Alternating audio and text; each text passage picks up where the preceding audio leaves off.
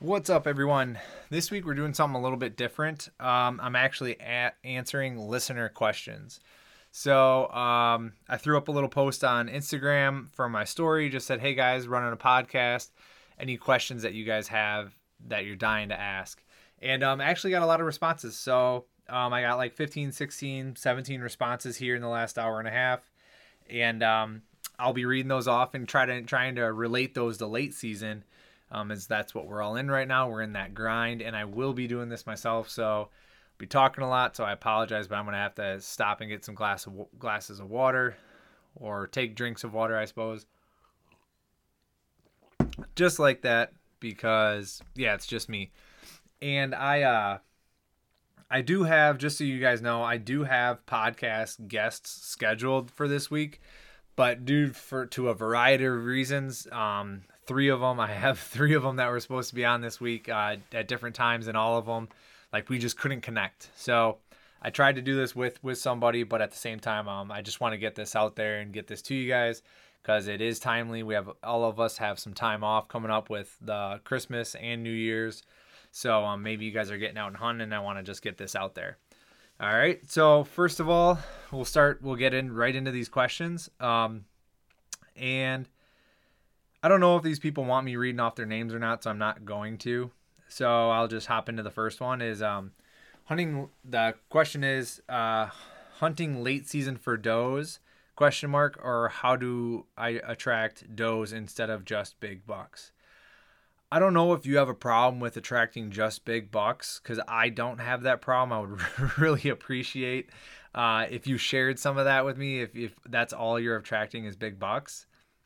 um, but how to find does? I assume the question is like, how do I find does in the late season? Like big bucks, whatever. I just want to kill a doe. That's what I'm gonna interpret this question as.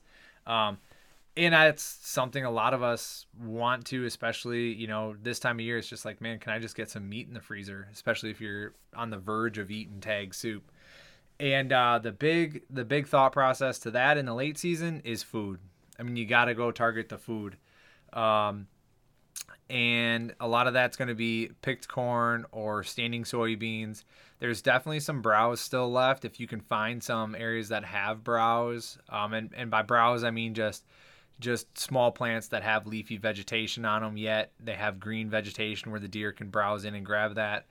But a lot of it is going to be those big agriculture food sources that support a lot of deer. And in the winter, deer will generally herd up as well. So there's just limited food and limited bedding, and they all tend to just concentrate into specific areas. I remember one year I was out scouting, and I like to, around this time of the year, like if I don't know where these deer are and I can't find them, one of the things I really like to do is just take an evening where I have, 20, 30 minutes. I don't have enough time for an actual hunt, but I can just get out in my truck and I will just go drive around and check fields, just to see where those deer are, even private fields too, because a lot of times those private fields that neighbor public, a lot of times those private fields are all they are is just fields. So those deer will bed on public land and they'll actually move off onto the private land. I have a few areas like that where I can get that interception in there and hopefully cut them off before they get to those private ag fields. But I like to drive around and just scout and look for deer. One year, it was the most I ever saw in a field at a time around me, and that was I remember it distinctly. It was 86 deer in a field on public land, actually. So I remember it just blew my mind. I was like, what in the hell are all these deer doing here? And it was after, of course, it was after season. It was like 2 weeks after season had closed. In Wisconsin, the area I was hunting was going till January 31st, and this was like in mid-February. I remember out there, I was out scouting, grabbing a trail camera that I had out there, and I was like, "What in none of them were here before." It seemed like, at least. But anyway, yeah, get out and try to find those food sources. Like I said, picked corn, standing soybeans, and if you don't like have any of that in your area, I don't know exactly where you are and exactly your scenario. But the other big thing would just be to scout, put on the miles and start walking. And if like, and if you can, look at satellite maps and try to find ag fields in the area somewhere. And if you're hunting a piece of public and there isn't any ag around, maybe it's worth the drive another 40 minutes to a piece of public that does have ag around it, because that's more likely to hold deer. One of the big things I've learned in talking with a lot of these people on podcasts, plus hunting a lot of different properties myself, is like, and it's something that all of us know inherently. It's something that like doesn't come to the surface right away when you think about it, but certain properties are really good certain times of year. Like, you may have friends that seem to always kill bucks during the rut, but hunt all early season and never see anything. You might have friends that only kill deer in the late season. So what I mean is, don't, just because you've been hunting a property all year, it doesn't mean it's going to be good this time of the year. It might be awful this time of the year, and you might walk out there and not find a single track, and you'd be like, God, I don't even know where to go, because there's no tracks, there's nothing, there's no deer here anymore. And that is possible. Like, I have friends who have properties like that. They have 40 acres that just do not hold deer in the late season because they don't have the food. So they will actually go and hunt pieces of public that border ag fields that are private, so they can have that opportunity, because there are tracks on there. Some tracks are better than no tracks, right? So anyway, that's a very long-winded sentence, or long-winded answer. But if you're trying to find those does, find the food. And if you can't find the food on the property that you're hunting, go find the food on someone else's property and hunt adjacent to it, or go shift properties entirely. And the big plus for you in the late season is snow, because you'll be able to find out whether those deer are there or not pretty quickly.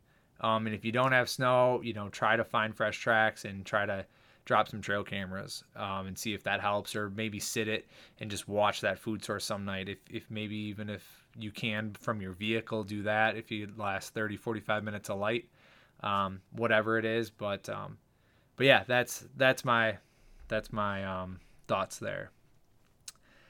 Next question. What is a good strategy to hunting hill country on calm days? I know this guy wouldn't care if I told his name, but that is from Deer Development. He's got a great podcast, or great Instagram page, sorry. And he actually got a really nice buck this year. Good for him, and he's been hunting a lot. So, strategy for hunting hill country on calm days. I'm not 100% sure what the problem is with hunting hill country on calm days. I would imagine it's like your entry and exit route, like you're probably super loud because it's really calm. But for me, you have to take advantage of, on calm days, as far as wind goes, you have to take advantage of the thermals at that time. So, you got a 0 to 5 mile an hour wind, which is pretty much dead calm. You're going to be assuming that during the day, after about 8 or 9 a.m., when the ground starts to really heat up, all your scent is going to be blowing uphill. And you'll also have to assume that for the first hour or two, when the ground is cooler, your scent's going to be blowing downhill. And then in the evening, that last half hour, 45 minutes, when the shade really starts to set in and the sun sets, your scent is also going to start going downhill. And in those transition times between the times that your scent's going downhill and uphill, it's going to swirl a little bit, so that always kind of sucks. But that's what you're going to assume for the wind portion of it. And then otherwise, hunting hill country on calm days, one of the other things I really like to do is, hill country has a lot of swirling winds, and a lot of people are in that country, always fight wind, and they never seem to win. I mean, even with an ozonics, even with scent washing their clothes, even with a million precautions that they do, they don't beat the battle of a deer's nose, and it's just impossible. I feel it's pretty much impossible. There's like a 99.9999% chance that you're not going to beat a deer's nose. And I personally know that I'm not. just because I've given up on it because I sweat and I work too hard to get to where I need to go. I have too much camera gear. I have too much stuff to just really, I don't have the time to practice perfect scent control. And I've heard one kind of like pseudo famous hunter, whatever you want to call it, say that they have never been busted by a deer's nose ever, and they sit in bedding areas all day. And I just want to just call bullshit on that. I can't, because obviously I don't know. But I mean, the guy's got plenty of bucks on the walls, but if you're sitting in a bedding area all day, I mean, that's just, I mean, that's a far stretch statement in my opinion. So with those swirling, that's a long way to get around to this answer, but with swirling winds and calm days, that swirling actually dies down a little bit. So in the late season, this is just a general question. I can't really relate this to late season, but you can take advantage of that in getting into areas that you're always afraid to get into because the wind is always swirling. There's certain pockets on hill country farms and hill country land where every time you've sat in there, it seems like, oh, the wind's blowing east, then it's blowing west, then it's blowing north, then it's blowing south. And I don't even know, the deer are supposed to come from the west, but now my wind's blowing east. And when I was at the base of the hill, it was blowing from the south. There's those pockets where it's just like kind of chaos for the wind. And when you have a really calm day, that's when you can actually just count on those thermals and play the wind that way. There is like no technical wind, but you can get into those little pockets and you won't have that swirling effect. So for me, in the valley, we have a valley that's, I think it's 50 yards wide. You guys have heard me talk about it plenty enough, but in those valleys I get majorly bad swirling winds. So I can only really hunt them for the first 2 hours of light and the last hour of light on calm wind days, like no wind days. But then once I'm able to do that, I am kind of loud getting in there because there is no wind cover. And that comes down to entry and exit route and trimming your trails and all that stuff. But it allows me to get in there and hunt that last magic hour and those first magic 2 hours and hopefully get that opportunity on those. They're really good spots that I really like on the farm, but any other time of the day or any other wind, I can't get in there just because it swirls so bad that I just don't have a chance. So anyway, that's that question. How to hunt hill country on calm days. Next question would be, what scouting? This is a good question. This is something I do every year. But what are some good scouting practices to do right after the season is over? First of all, first thing is go find where those deer are for late season for next year. I go everywhere and anywhere right after season, because they're still, in theory, the day after season closes, the deer don't know that, right? They're going to stay in that late winter, that late season pattern for the next few months, probably 2 months until March or April. But I would be going around, if you didn't have success this late season, I would be bombing through all over. Heck, check the entire property that you generally hunt, check the entire property down the road. One thing that really helped me a lot, like 6-7 years ago when I was learning this piece of public to be able to find deer on it, was late season, like post-season scouting. Like I would spend 4 or 5 hours on a Saturday and on a Sunday, and I would just go walk and walk and walk and try to never walk the same trail in that I walked out. So always making a loop, never doubling back on myself, and always marking everything up. I use Onyx a lot, so I would mark every scrape I found. I wouldn't always mark every rub. If there was a good rub area, I would. And then I would mark trees, like trees that looked like they were good stand locations. Because a lot of times you find those in the winter and then you come back in, August, September, and you look at them, you're like, I have no idea what tree this is. It's totally different than what it looked like, especially if you haven't been back there in a while. So marking those trees beforehand right now is a great idea. And those trees will be good come October, November once those leaves fall. So if you find some good spots, you don't only have to hunt them late season. You can obviously hunt them earlier than that. But the first thing is that I do is I like to find where they are late season. And then and I don't care about personally, this is a personal matter for all of you out there. I don't care about kicking deer out of beds in the late season. Some people do, because it is harsh on them right now. They are trying to really conserve calories, and food is scarce and bedding scarce. But for me, around us, it's not that harsh a winter.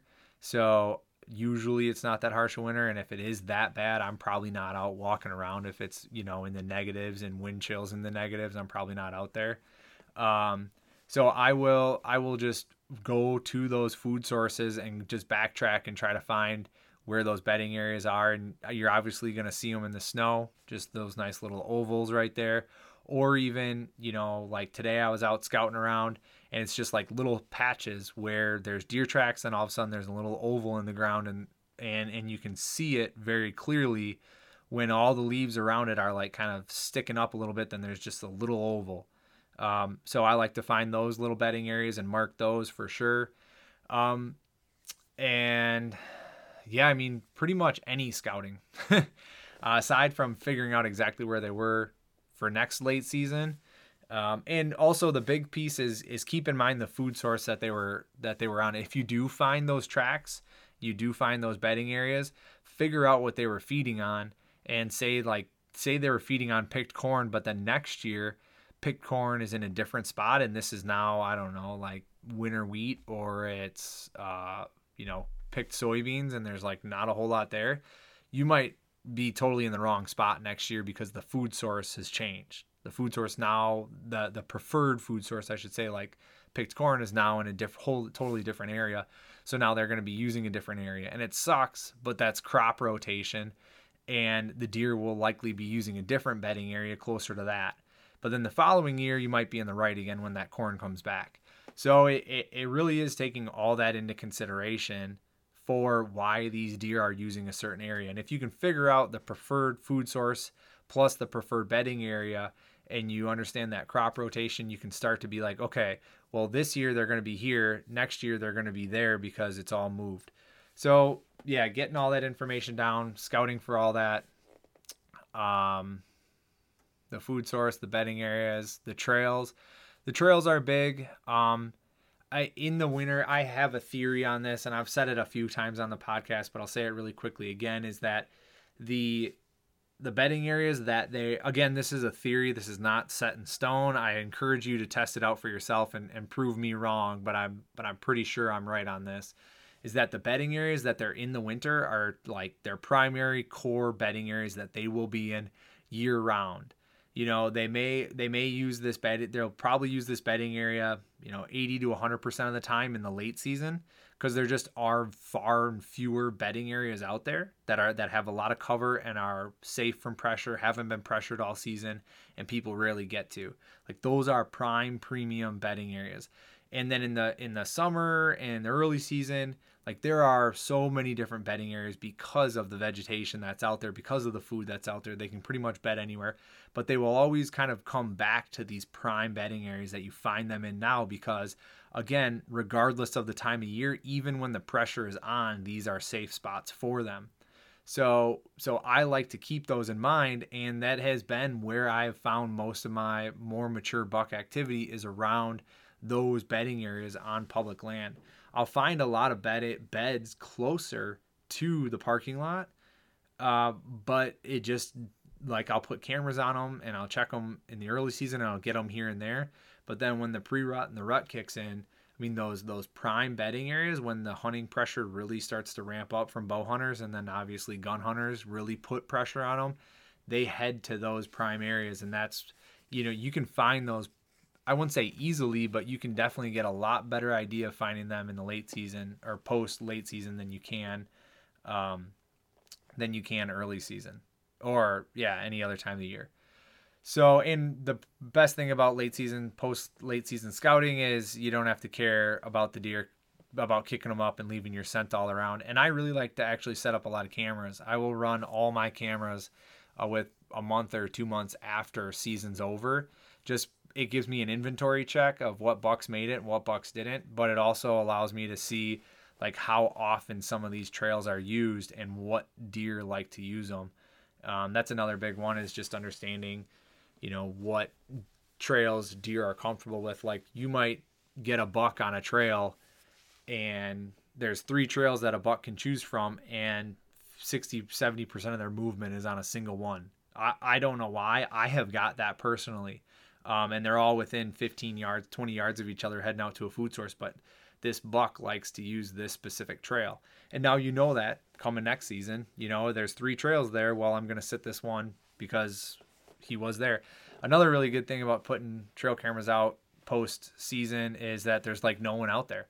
So the odds of your cameras getting stolen on public are really slim, which is nice. I hate having your cameras stolen on public land is just, I don't know if I ever get madder in life than when someone steals my camera. I go through this process, and I've had a few cameras stolen, but it's just like pure rage. Like, God, I hope you die in a car wreck tomorrow.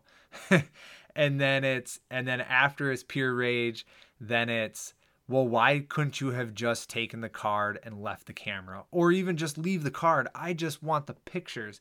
Leave the card, take the camera. I don't care. I just want the data. And you're like pleading with nobody because it's all gone. Then after that, you just get pissed off and hope that you catch them on a different trail camera that's out there. And then you think of all these ways you're going to confront them. And then you figure out like, man, it's all going to go sideways. And then you just forget about it and move on, and you learn about it. Like that seems to be my process for trail camera theft and the emotional impact it has on me. But anyway, that's like, I'm going to have podcasts on that, just scouting after season. So we'll definitely have to talk about that more, but that is my first, to answer the question, what scouting should be done right after the season's over. The answer is really, it's everything. And I really like to find scrapes, but finding that late season sign for next year is always a benefit as well. Next question would be, a mature whitetail is not the same animal as other deer. Deer bust you on your breath. I'm not sure what the hell that means.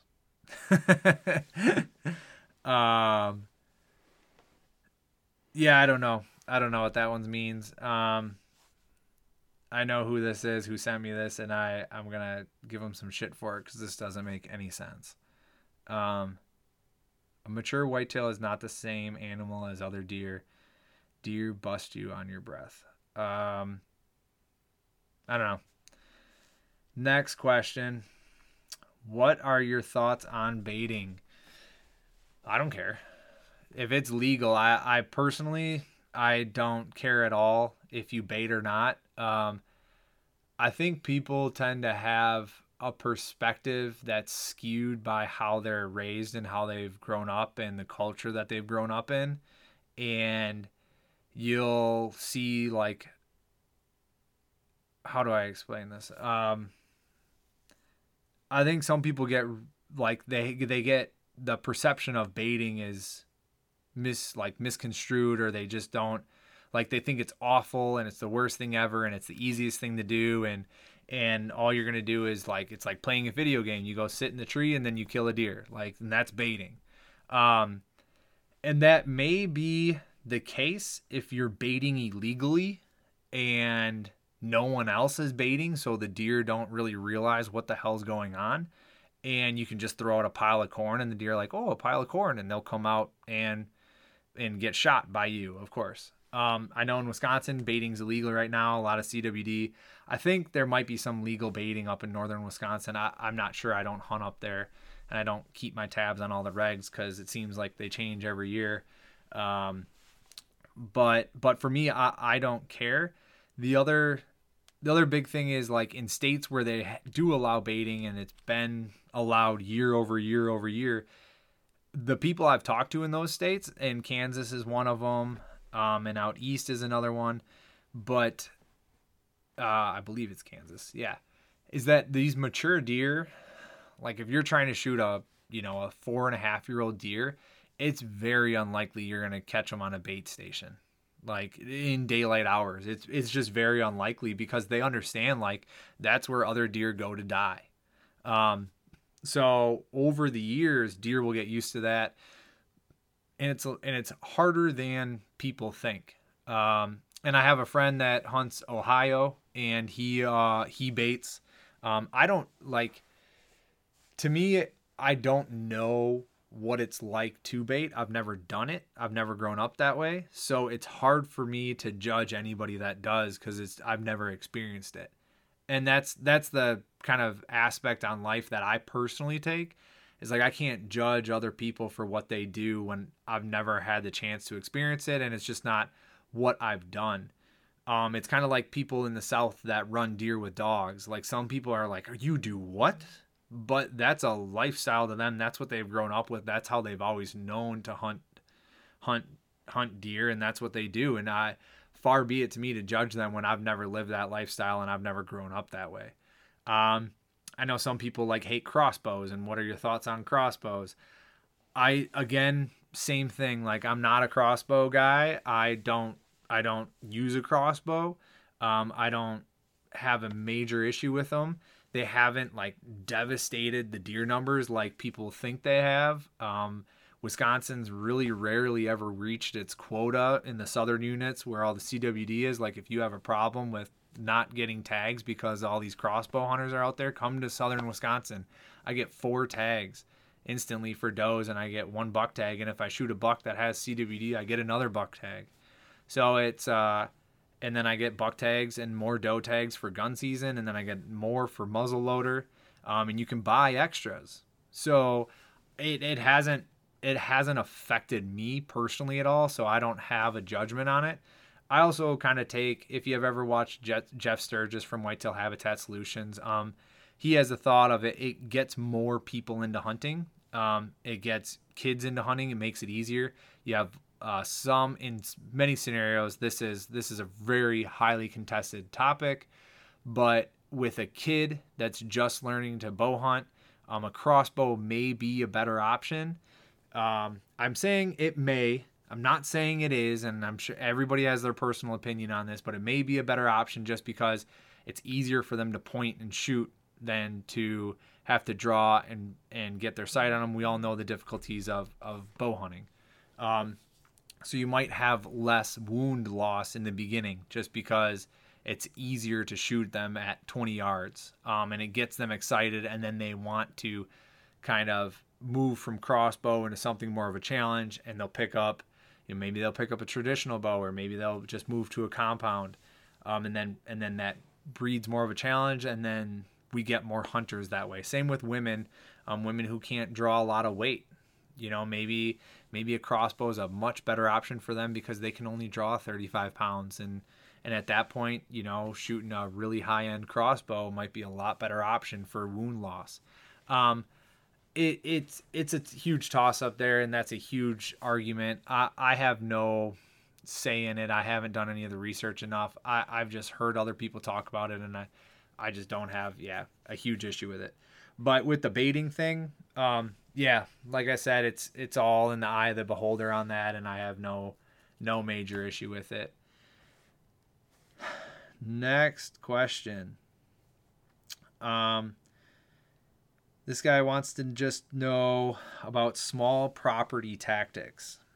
Small property tactics rely on patience, a lot on patience. So if I'm in, small property is varied by state, right? Like in Texas, small property is probably like 200 acres. In Wisconsin, small properties like probably 5 to 15, 20 acres. Maybe I'd say 20 acres is a small property, smaller. So that's, I'm going to interpret the question that way. Let's just say 20 acres or less. It depends. Small properties, the tactics that surround them depend on the surrounding properties a lot as well. I mean, if you have all the bedding cover and your neighbors have only ag fields, Well, then you need to set up your property to be the bedding spot, and you need to figure out how you can enter and exit that without ruining or bumping any of those deer, and they bed on it, and then how they're going to walk past you to get to that food. Like that's what you need to do in that scenario. Other scenarios where maybe everybody around you kind of has some food and kind of have some bedding, well then you need to figure out, can you plant a food plot? If so, then yes, and then do so. And one of the other tactics then is, okay, what kind of food? What are the neighbors planting? Should you plant clover? Should you plant brassicas? Clover is more of an early season food plot, so you're trying to catch those deer right away in September, early October. Brassicas and radishes and all that are late season. So it's kind of a toss up there. It depends on, like I said, what those surrounding properties are doing. And then the biggest thing when I say patience on small property is you don't have a lot of opportunity to screw up, right? The window, the gap there for screwing up is much smaller than if you're hunting, 800 acres of public. You can screw up all the time and still find deer. But if you're hunting 10 acres and you have a doe group living there, maybe two doe groups that are, one's a mom and a fawn and one's a mom and three fawns, or two fawns, and then you have a couple bucks that are maybe two bucks that are living in the area and a couple that are in that whole surrounding area, a couple more. You might only have 3 chances to screw up before those deer go, don't go there, because it's very likely you're going to die. So that patience factor comes into knowing the exact wind and the exact time to get in there. So is it morning or an evening, and time of year as well? So do I need to hunt this early season, mid season, late season? So, and that's probably going to be experimental on your part and failing over the years. One of the things with my property, this is a little anecdote, is that the 4 properties that surround me are all retired bow hunters. So the only advantage I have is that most of them, or all 4 of them really, don't start hunting until mid to late October. They don't even worry about it. They don't hunt the early season.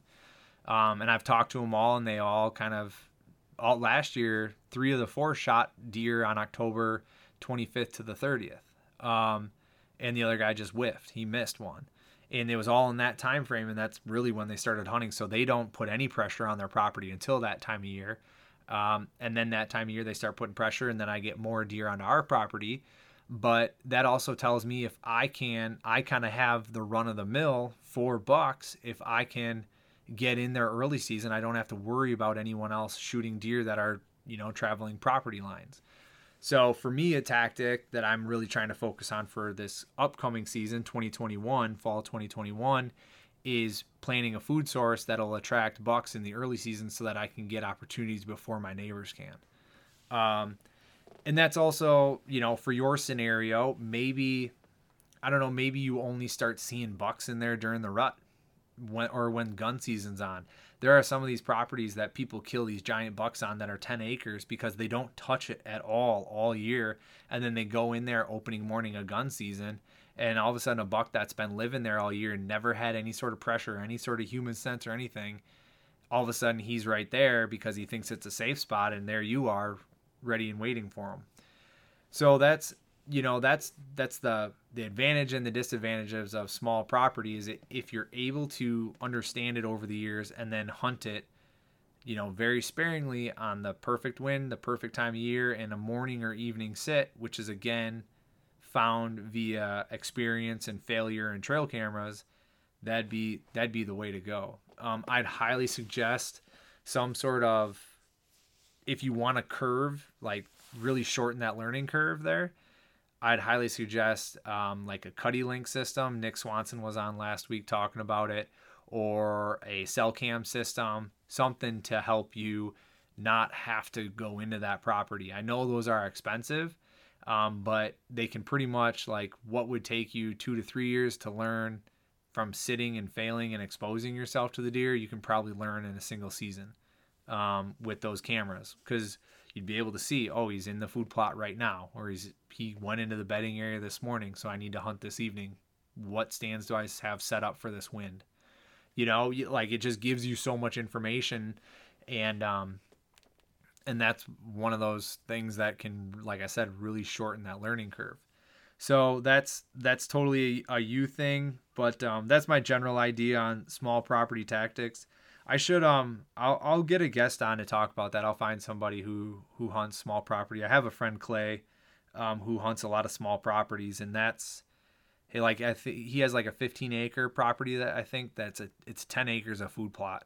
And then he's got stands just kind of around the edges, and he lets them bet on the neighbors, and he tries to shoot them on the food.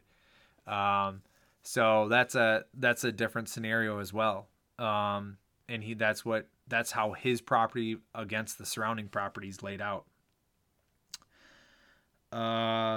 Moving on to the next question here.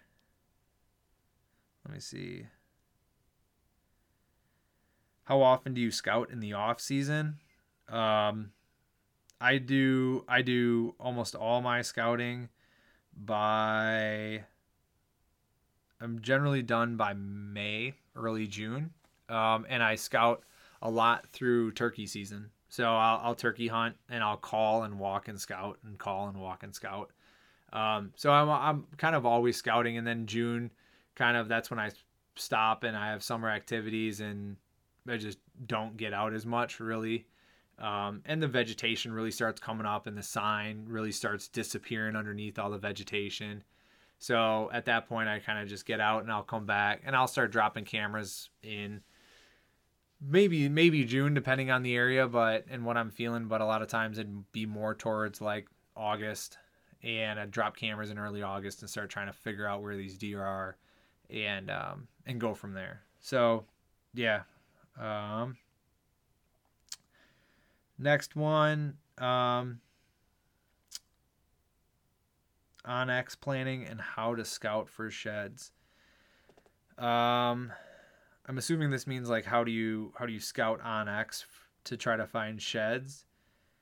That's a tough one. That kind of rolls into previous question of scouting post season, is those bedding areas and food sources. I'm not the best shed finder, whatever you want to call it, like shed hunter ever. I'm pretty poor at it, so I don't have a whole lot of success there.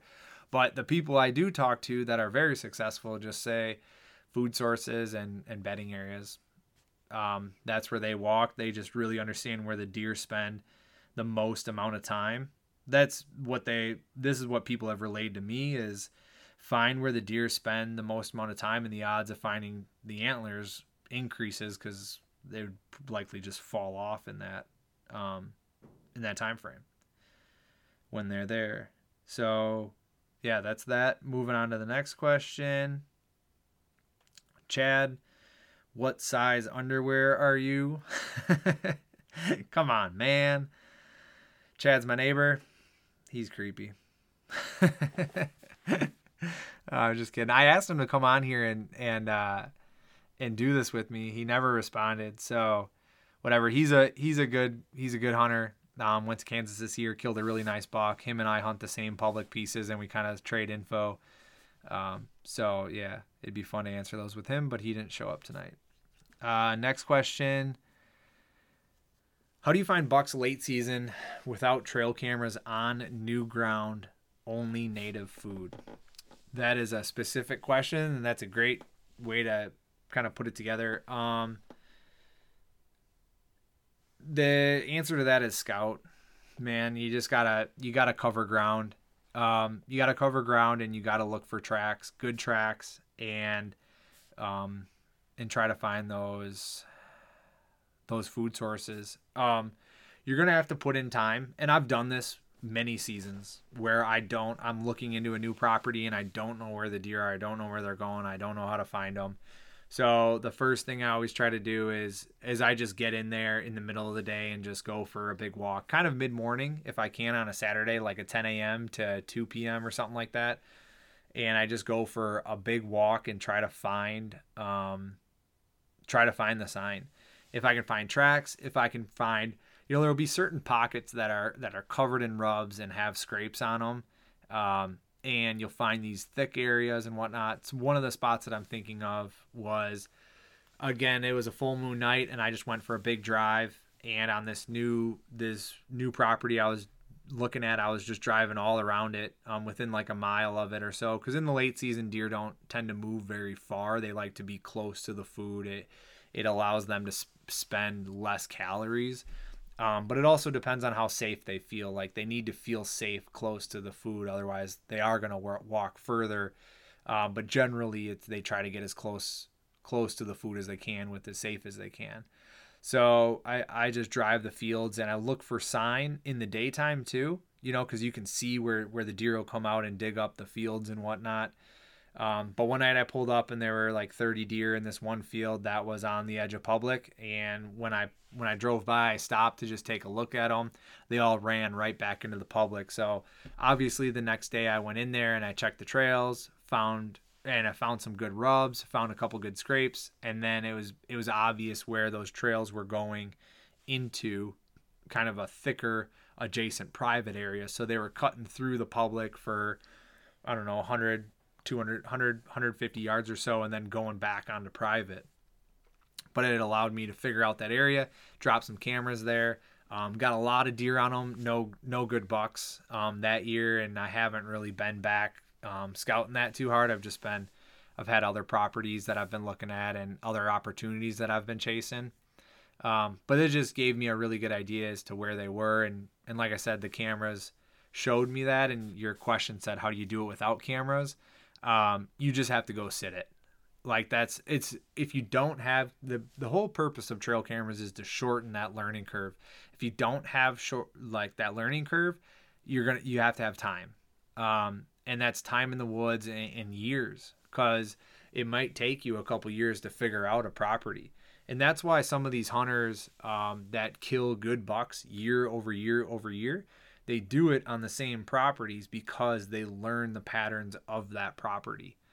That happens a lot. A lot of the people I interview and I talk to, and there's a lot of conversations that I have offline with people as well, off the podcast. And we've talked about that plenty of times, is understanding the property that you're hunting is probably the most important thing you can do. Bar none, across any property, is just fully understanding it and hunting it. And that takes time, hunting it year over year over year, especially without trail cameras. And that's like, people in the big woods. Matt Spetz is a guy I talk to a lot, and he hunts the big woods in Michigan. And that is knowledge handed down from generation to generation to generation on where these deer are in the big woods. Because there's very few transition lines. There's very few food sources. It's not like simple. It's not as easy as stuff that I hunt, which is like, there's the swamp where they bed. There's the woods where they'll probably come out to feed before they head out to the ag field over there to eat. That's pretty cut and dry on how that all works. But big woods, big timber, that's a whole totally different game. And that's why people spend years, 10, 15 years up there, and they get a couple good looks at good bucks. And that's it. Maybe they get one or two. It's a totally different animal. So that's a really long-winded statement, but finding bucks late season without trail cameras on new grounds with only native food. The other piece about the only native food there is, again, look at the surrounding properties. The food source does not have to be on the property that you're hunting. It can be on neighboring properties. You just have to hope that those deer are then bedding in that area, or at least passing through the piece that you are hunting. And you'll be able to tell that via scouting. So again, for this guy, you just got to get out and you got to go scout, and then find where they are, and you got to put in time in the tree. If you can't find them, find an observation sit and change that observation sit, a couple nights in a row, and sit that Friday night, Saturday night, Sunday night, and just bop around and see if you can at least visually see them. Bring your binos and start looking, because that's the only way you're going to do it, is time. And I know we don't have a lot of time, right? It's late season. Season's probably almost over for you. but I would suggest like trying that this year, post season scout it and try to find all the trails on there again. And if it is that good and you see a lot of sign, then hunt it again next year and learn that property year over year, and you'll be able to figure out the spots that you need to be for next season. I hope I covered everything in that question. That was a good question. Last question. When is it okay to eat venison tag soup and move on to ice fishing? Asking for a friend. To be honest with you, I have until January 31st to hunt, and I was just ice fishing last weekend. So for me, I have, I think that's a personal question.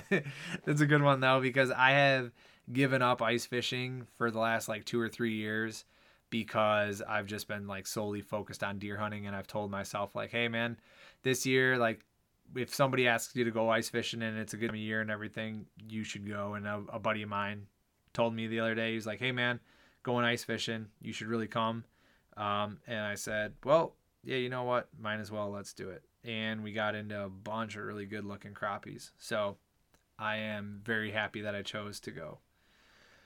All right. Actually, here I got one more question, and then I'm going to tune this off and appreciate you guys for sticking around this long. I hope you found this insightful. I'm running out of breath and saliva in my mouth here. That was a weird thing to say. Sorry about that, guys. That was weird.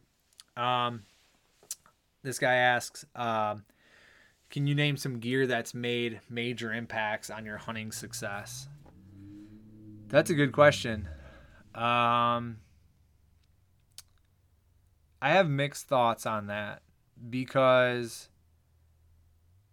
I think that gear is always, not always, I shouldn't say always, but gear is 99% of the time second to knowledge.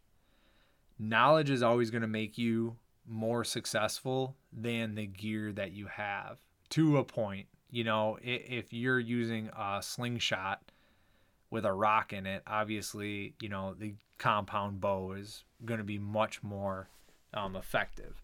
But in today's day and age, like, you know, having the knowledge, like I was answering this last question, having the knowledge of how deer use a property year over year, where they're going to be in the mornings, where they're going to be in the evenings, what type of food sources they like to feed on what types at what time of year on this property, if they go to the neighbors, if they stay on yours, where you can get in and out without being noticed, how your entry and exit routes fully function, and do you need to trim those out?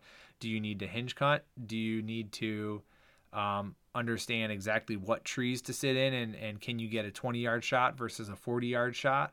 All those things play into how being successful and how to be successful, and it doesn't have anything to do with your gear. You know, that I'm just gonna preface this with that. I think knowledge is number one, and that's something gained over time.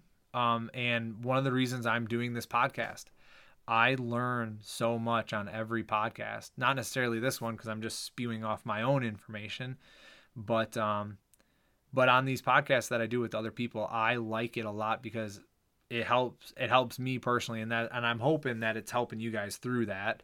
But I like to ask these questions and understand how I can get better, and all of that's knowledge and information, not necessarily gear. All that being said, two things here. One, I'm going to have like my summer podcasts are going to be like gear dumps. I was thinking about this for a while. Might as well just announce it. I'm going to have like a whole bunch of different companies on talking about their different products and what they have coming up for this fall. So we'll have tree stands, we'll have saddle companies, we'll have, you know, climbing stick companies, we'll have bows, we'll have arrows, we'll have broadheads, all sorts of gear that you guys can really dive into. I think a lot of people focus on gear because it's something that we can control, right? It's something that we can really dive into, and it's something that we can do every single day, and we can tune our bow, and we can work on our bow, and we can shoot our bows at targets, and people like to dive into that because there is no variable really involved there. Like, you don't have to hope to God that a deer shows up today, right? So we like to dive into gear because we can every day and we can control that process. So gear that's made huge impacts, I would say, this is in no particular order as I've just seen this question, but having good warm clothes is big, and clothes that don't swoosh when you draw your bow. Like that's the number one thing when I was buying clothes at like Gander Mountain and Fleet Farm and whatnot. Obviously now I've been using First Light lately. It's been pretty nice. I've liked it. But when I was just buying whatever at Fleet Farm and whatnot, I'd go around and feel all the clothing before buying it. I didn't care necessarily how thick it was or anything. I just wanted it to be quiet. So having clothing that's really quiet is super helpful. Not swooshy or anything like that. What else?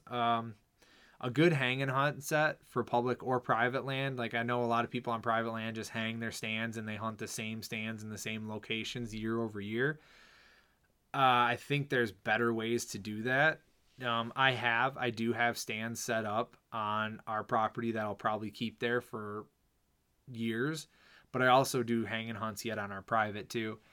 So having a good hang and hunt setup, whether it be a saddle or a tree stand, I think is a good idea. And I would spend money on that. I had an old muddy tree stand and I had Fleet Farm special climbing sticks. And, the whole setup probably cost me, I don't know, $140 or something with the stand and the sticks. And it was cheaper, and it was a hang and hunt setup. Like I had 4 sticks and a stand. But God, that thing was brutal packing in and out of the woods. It to a point, it deterred me from going very far because I just didn't want to carry it that far in and out because the odds of me being successful are pretty slim at that point. So I was just like, and it always is. The odds of you being successful in deer woods are always pretty slim, So it was just kind of one of those things that I was like, man, you know what? I'm gonna save up some cash and I'm going to buy. My first mobile setup was a Lone Wolf setup, and I bought it off a guy from Craigslist who happened to work for bowhunt.com. And that was a cool interaction. Met with that guy, and he sold me a Lone Wolf Alpha plus 4 climbing sticks for like $200. And the climbing sticks alone are, whatever, $150. So I was just ecstatic about it. And I found it in the off season too. I found it in like, I don't know, April or May when no one else was looking. So I would definitely agree or say that and that Lone Wolf setup was awesome. Now, obviously, I still run a Lone Wolf here and there, depending on if the tree sets up for it. But I do spend a lot of time in my saddle. So I have the Arrow Hunter saddle, little plug there for Arrow Hunter. They're sponsoring this podcast, and they are an awesome company to work with and talk to. They're very responsive. They understand ideas. They take your feedback, and I felt very well taken care of at Arrow Hunter. So I'm very happy with them. I know some other saddle companies, like you can message them on Instagram and they'll never respond to you. Like Arrow Hunter will. And that's pretty cool. Like they're not too big yet where they don't care. So I've been running that saddle. I have the Merlin right now, which is their newest one, but even the Flex that I used before that was super comfortable. And for a lot of my mobile sets are, I'm going up in a tree for 4 or 5 hours at a time. And then if I'm not getting into any action, I'm moving. So I just wanted something that was super, super mobile friendly. And for the sticks for those, I have the Muddy Pro sticks.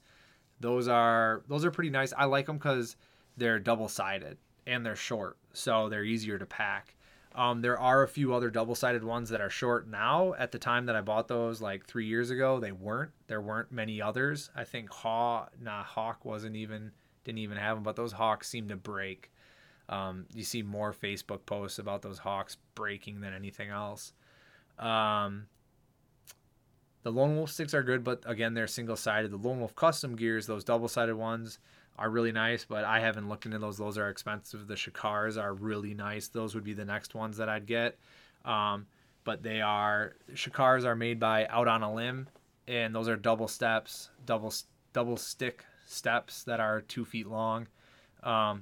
And those 2 feet, like I don't really care that much that they're that short. I still get, I'm missing 1 or 2 feet, but that's it. And then for anybody wondering, I do not run a platform with my saddle, so I just stand on the top stick, which is why I really want those double steps, because then I just stand on the top one and I'm good to go. Makes my setup lighter, makes it cheaper, and I've been able to stand there for, I think the longest sit I've ever sat there is 7 hours just standing on the top step, and it hasn't been bad. So I'm fine with it. I know there's more comfortable ways to go, but I don't want to spend the $200 on a platform is really what it comes down to. And then it adds to the bulk of the pack and kind of takes away from the whole purpose of the saddle hunting as well. So, that's totally my opinion. The whole purpose of, being able to be super mobile, super light, and have no bulk. Like, okay, so now you're bringing the base of a platform, of a tree stand into the woods with you is essentially what you're doing. It's just smaller. But the whole setup's more expensive. Anyway, that's my personal thought on that. Other gear, we could talk about bows, binos, optics are important. A rangefinder, obviously having a rangefinder is going to be extremely helpful when you're out there, especially if a lot of people are shooting heavier arrows nowadays, and they'll have more drop. So having a rangefinder and having those key distances pre-measured so that you know where you're shooting and when you're shooting and how far to shoot when these deer come through, that's helpful. I'm trying to run through all the gear in my pack. A release, a sight, a rest, bow. Those are all personal preference in my opinion. Like, none of them. One of the things I will say about gear is be aware of the people that say this piece of gear is the best out there, hands down. Like, this is the best bow, this is the best broadhead, this is the best release, this is the best sight, whatever the hell it is. There's so much in this industry that is preference. You cannot claim that something is the best, because what's the best for you might be the worst for me. And it might be as stupid as, man, I put this, like Aaron Snyder was talking about the other day. He put a quiver on his bow and he missed a couple deer. So then he switched back to his other quiver. There is and he could, Aaron doesn't say that that's the best quiver in the world, but he could, there are people, I've seen people say the dumbest things. Like, a kid that I know said, dude, you have to use Ramcat broadheads. They're the best out there. I said, how many deer have you shot with them? He's like, well, none yet. And I'm like, well, then what the hell are you saying, dude? You have to always look behind the word, like the people that are telling you that something's the best. And even then, it's still, my personal opinion is it still always comes down to preference. What's the best for me might not be the best for you. Other than that, trail cameras have been probably the most influential piece of gear that I use, just because it adds to that knowledge base. And I've run Exodus trail cameras for the last 3 or 4 years. I shouldn't say I run them exclusively.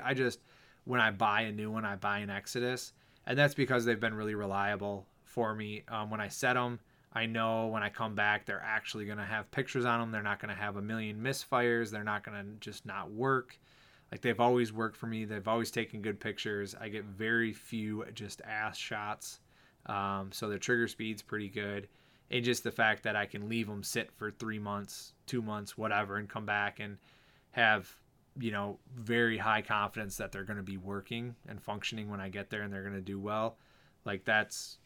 That's why I run them, because I've never had a failure with them. So, and I've had failures with plenty of others. I've run Muddies, Brownings, Bushnells, Moultries. There's been a couple more in there. I had a Stealth Cam. And I've had failures of those. So I haven't had a failure with Exodus, so that's why I've stuck there. What else? Yeah, I don't use binos a lot, so I can't really talk to them a lot. I have Vortex binos and I run them here and there. It's just, for me, a lot of the areas that I hunt, they're so tight quartered that by the time I see the deer, I can tell you if it's a shooter or not. I don't need to use binos to try to see them at long distance, because I just like the areas are so tight quartered. Yeah, so that's kind of it. Gear. That's it for gear. I'm sorry I don't have a whole lot there, but I mean you can go out there tomorrow in jeans and a t-shirt and your dad's bow from 20 years ago and kill good deer if you have good knowledge. So I think the knowledge base is so much more important than the gear. And the hard part about that, like I said, is that knowledge base is time, and a lot of us have actually less time than we do money. We want to spend our money on something that will essentially improve our odds in the hopes that it'll improve our odds, when really like we should probably, and this is me too, like I spend money on gear like crap. I mean, I have a full First Light system, and I have a VXR. Like I spend money on hunting equipment in hopes that it's going to make me better. And every year I realize that it may improve my odds a little bit, but what makes me better in the end is my knowledge and my strategy and understanding a property. That's what gives me opportunity, not that I shoot black gold sight or Black Eagle arrows with an iron will broadhead. Like that helps me be successful, or I hope that gives me confidence, I should say. And confidence is very important to have, but every year I realize that just like I have all this gear and it doesn't matter if you can't draw the bow back and have an opportunity. Like opportunity, you have to have the opportunities first before the gear even matters. All right. So I'll end it on that. And it's been an hour. I thought I'd knock this thing out in like 20 minutes. So sorry for the rambling. I hope you guys enjoyed that. I hope it brought some insight. And if you do have questions, please hit me up on Instagram or Facebook. I do have a TikTok now, which is sad to say, but I'm actually doing pretty well on there. People are finding my videos pretty good on there. And some of them, I find a lot more hate on TikTok than I do on Instagram, but that's fine. It is what it is. I like to talk shit too. So, all right. Well, yeah, hope you guys enjoyed that, and please hit me up. And if you like the podcast, please subscribe to it. Give me a review if you would. I've got, I don't know, maybe 10, 15 reviews. If you would go onto iTunes and just, I don't care what you say, just give me 5 stars and I'd really appreciate it. All right. I hope all of you guys have a great Christmas. I hope you have a lot of fun. You give a lot of awesome gifts. You put some smiles on people's faces, and I hope other people put smiles on your face too. And if I don't hear from you, if I don't get one done next week, have a great New Year as well. All right. See you guys later.